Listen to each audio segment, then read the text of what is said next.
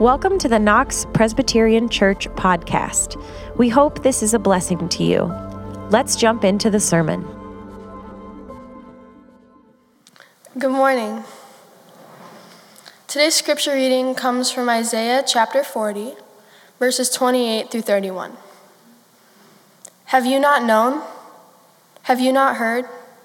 The Lord is the everlasting God, the creator of the ends of the earth. He does not faint or grow weary. His understanding is unsearchable.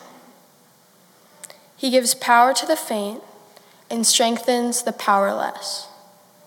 Even youths will faint and be weary, and the young will fall exhausted. But those who wait for the Lord shall renew their strength. They shall mount up with wings like eagles. They shall run and not be weary. They shall walk and not faint. This is the word of the Lord. Thanks be to God. So I have just been told something very important, pie related. And it is that, yes, the 237 pies that you pre-ordered have indeed been delivered, but not only the 237, but there are more available for purchase. And I heard a week or so ago through the grapevine that should we reach the sale of 250 pies, Aaron Hartman also will join us. So, you know, the church staff that's pied together stays together. I think that's what I read somewhere once. You're welcome. It's her husband's fault. So a man wandered into a small antique shop in downtown Chicago. And, you know, it's like one of those shops just packed to the gills with stuff, you know, mostly junk and knickknacks all over the place. But he notices on the floor, there's this interesting piece. It's a porcelain piece. It looks like an ancient Chinese vase. So he looks at it a little more closely and he realizes that indeed this is a priceless relic from the Ming Dynasty. And its value is beyond calculating. And he comes to understand very quickly the owner of this shop clearly has no idea how valuable this vase is because it's sitting on the floor. Not only is it sitting on the floor, but it has milk in it and there is a cat drinking from it. And he sees, there is an opportunity here for him that he could maybe acquire this vase for a fraction of its value. So he goes to the owner and he says, that is an extraordinary cat you have there. This cat, I must have her. How much for the cat? And the owner says, the cat's not really for sale. She's just kind of here to keep the store free of mice. He says, oh, no, I must have her. How about $100 for the cat? The owner says, really, she's not worth it, but if you want her that badly, sure, she's yours. Well, I'm going to need something to feed her from, I guess.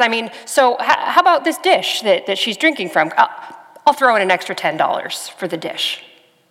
The owner says, I could never do that. That saucer is actually an ancient Chinese vase from the Ming Dynasty. And it is my prized possession. But funny thing, since I brought it into the shop, I've sold 17 cats. The ability to assign value. It is one of the rarest and most precious gifts in the world. And people who live in deep community learn to discern and express the value of the people around them. They are masters at communicating love in word and gesture. They assign high worth, high value, and importance to others by viewing them as precious gifts. In a word, What they know how to do so well and what we want to learn how to do better is that they encourage. They encourage. Today we are wrapping up our Better Together sermon series that we've been preaching through all fall. All fall we have been talking together about how we are claimed by Christ together, how we are called by Christ together, and how we do life with Christ together. And in that third portion of the series, we've been looking at these one another passages, learning together how we are to love one another, pray for one another, forgive one another, speak the truth in love to one another. And today we close with one final lesson from Scripture, one understanding, teaching of how we can do life together well. And it comes from the book of Hebrews, chapter 10, starting at verse 29. It says this, it says, "Therefore, my brothers and sisters, since we have confidence to enter the sanctuary by the blood of Jesus, by the new and living way that he opened for us through the curtain, that is, through his flesh. And since we have a great high priest over the house of God, let us approach with true heart in full assurance of faith, with our hearts sprinkled clean from an evil conscience and our bodies washed with pure water. Let us hold fast to the confession of our hope without wavering, for he who has promised is faithful. And let us consider how to provoke one another to love and good deeds, not neglecting to meet together, as is the habit of some, but encouraging one another, and all the more as you see the day approaching." Encourage one another. The Greek word used here is parakaleo. It's a compound Greek word, puts two words together. Para, to come alongside, and kaleo means to call out. So if you put those two together, you get a really interesting word picture of what it means to encourage someone. Two simple steps. Come alongside and call something out. If you want to encourage somebody, all you have to do is come alongside and call something out. That first step is to come alongside. Coming alongside somebody means that you're putting yourself in their place. You're taking the time to think about who they are, what makes them tick, their strengths and their weaknesses, the good things they're doing, some ways that they might be struggling. If you want to encourage someone, the first step is to come alongside. Think about it in terms of the Boston Marathon. Some of you may know that there's a portion of the Boston Marathon that's called Heartbreak Hill. And it's there, along that hill, that thousands of spectators gather to cheer on the weary runners, many of them about to collapse. And there was one particular race a number of years ago that there was a runner approaching that hill, and he was near total exhaustion. He was about to fall on his face in tiredness. And as he faltered, another runner, an older man who was a bit better shape than him, he came alongside that younger man and he put his arm around him. He spoke quietly to him. And then together, arm in arm, step by step, they made their way up that hill to the finish line. That's what it means to encourage somebody. You come alongside. And then you call something out. You intentionally look for the good that is going on inside a person, the good work that God is doing in them and through them, the ways that God is blessing them and using them to bless others. You look for the good, and when you see it, you name it. You call it out. This can be harder than it sounds. We live in a culture that has taught us to be critical thinkers. Many of us, myself included, have this kind of eagle eye for finding fault, right? Now, no matter how much good might be going on all around me, I can see that one tiny flaw from a mile away. We do it to each other, but I think even more we do it to ourselves. Most of us are our own worst critics. So that's why we need each other. We need other people who will follow God's invitation to be encouragers, other people who will come alongside us and call out the good they see in us, and that's why we need to do the same for them. So, want to be an encourager? Come alongside the people in your life and call out the good you see in them. You may think, I'm sure that he already knows that. She knows that she's good at that. They don't. She doesn't. He doesn't. Not as much as they should, anyway. None of us fully understand without somebody to tell us, without somebody to come alongside and call out the good. We need each other to encourage one another. Study after study has shown that the most effective way that you can help somebody grow, to help them succeed, is to affirm their strengths, not critique their weaknesses. It's the way that we are just made as human beings. When somebody comes along to affirm the good in you, that's what gives you the inner strength to face up to maybe those areas of growth that are needed in your life.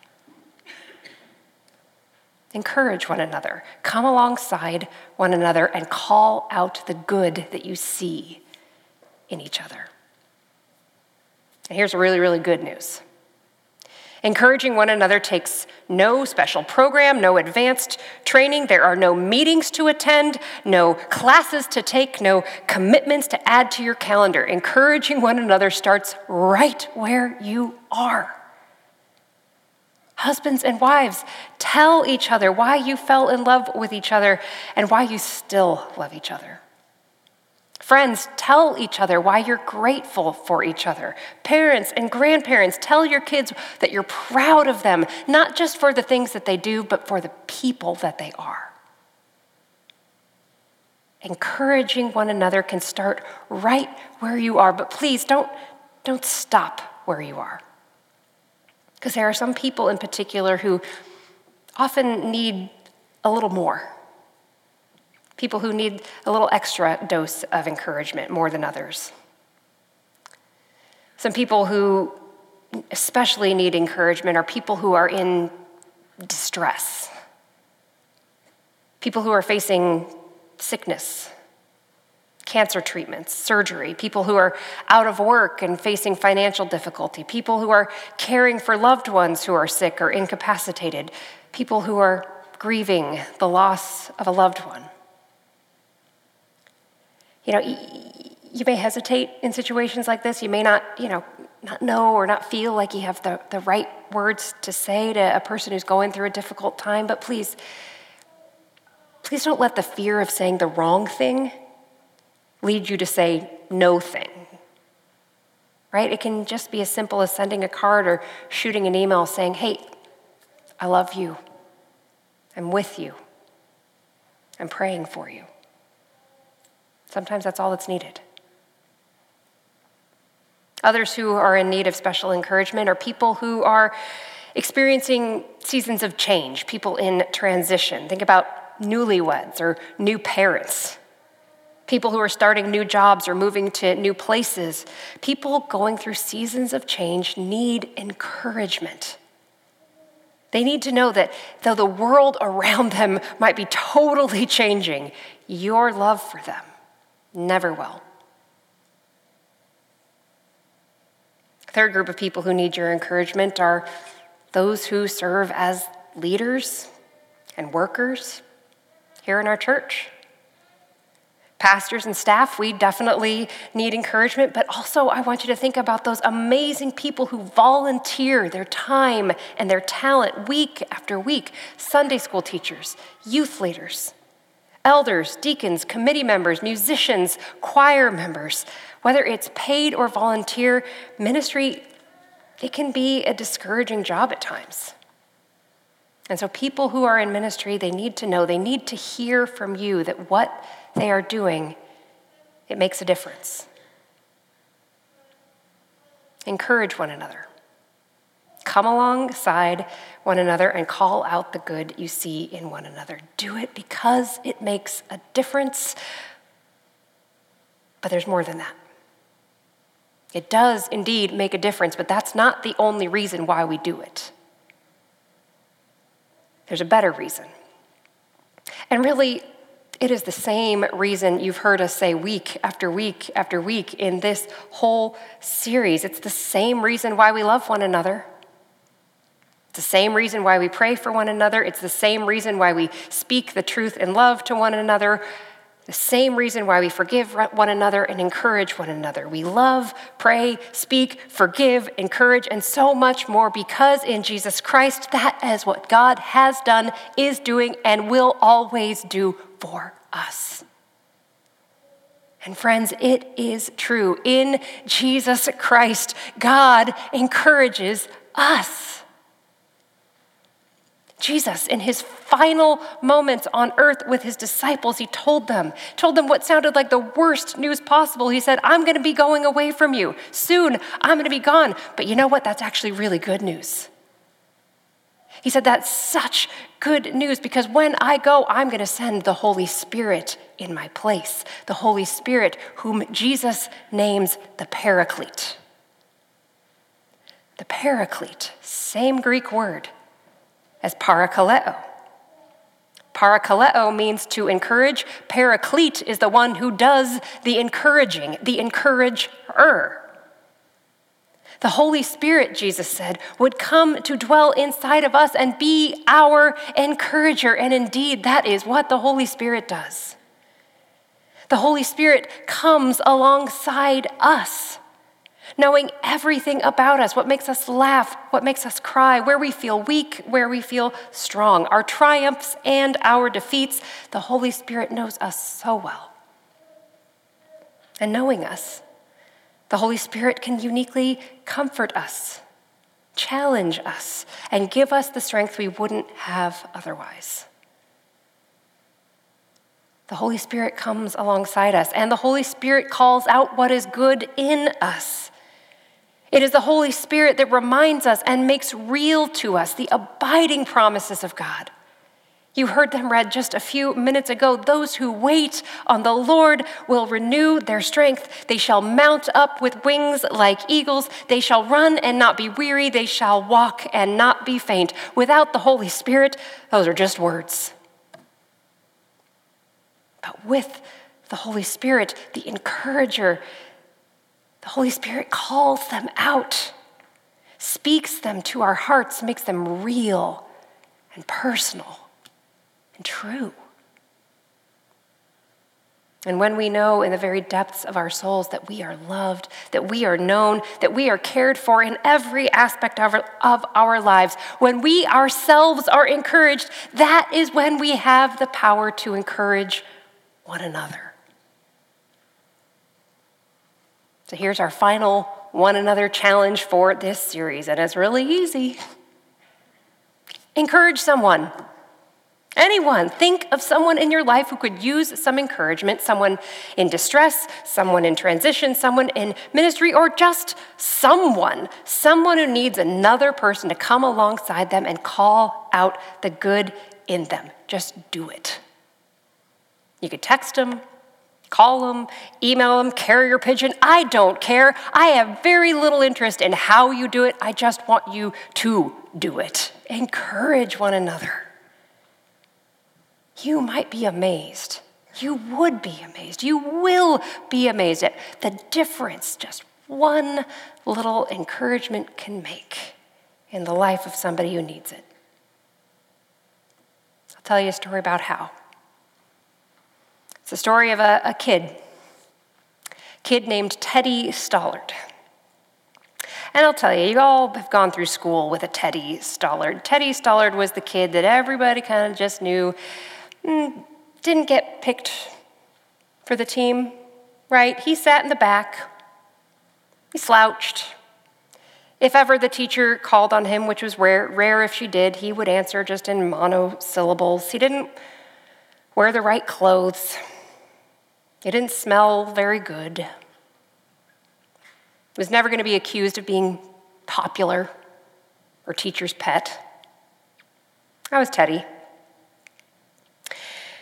And when he got to 5th grade, he had Miss Thompson as a teacher. And Miss Thompson, well, she She didn't do her homework. If she had, she would have known Teddy's history, but not having known, she admitted later, a certain perverse pleasure in marking all the wrong answers on his paper. She'd put a little extra flair in the F she put on top. But she should have known better. Has she known Teddy's story? Because it was written in his record, first grade. It said, Teddy's a good boy and shows promise, but he has a poor home situation. Second grade. Teddy is quiet and withdrawn. His mother is terminally ill. Third grade. Teddy is falling behind. His mother died this year and his father is uninvolved. Fourth grade. Teddy is hopelessly backward. His father has moved away. Teddy's living with his aunt. He is deeply troubled.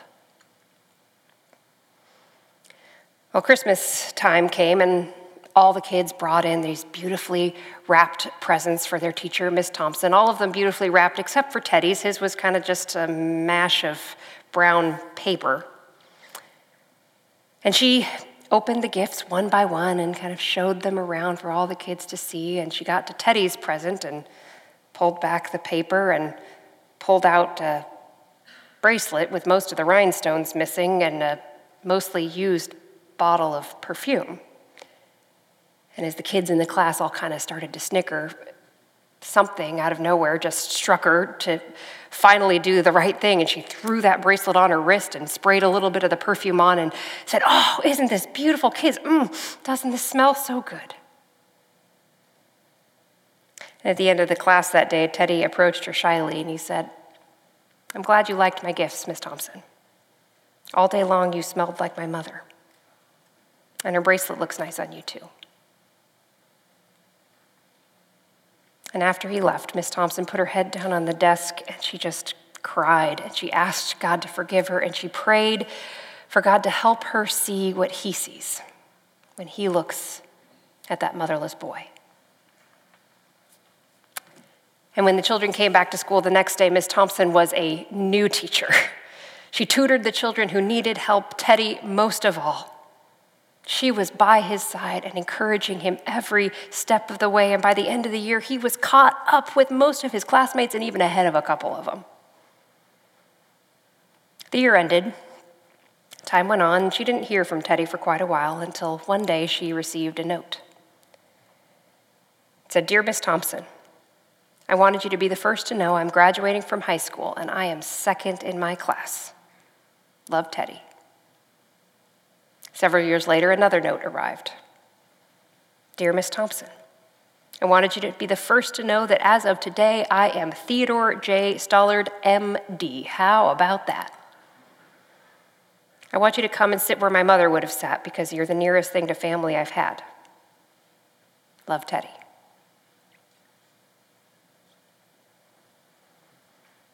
The ability to assign value is one of the rarest and greatest gifts in the world.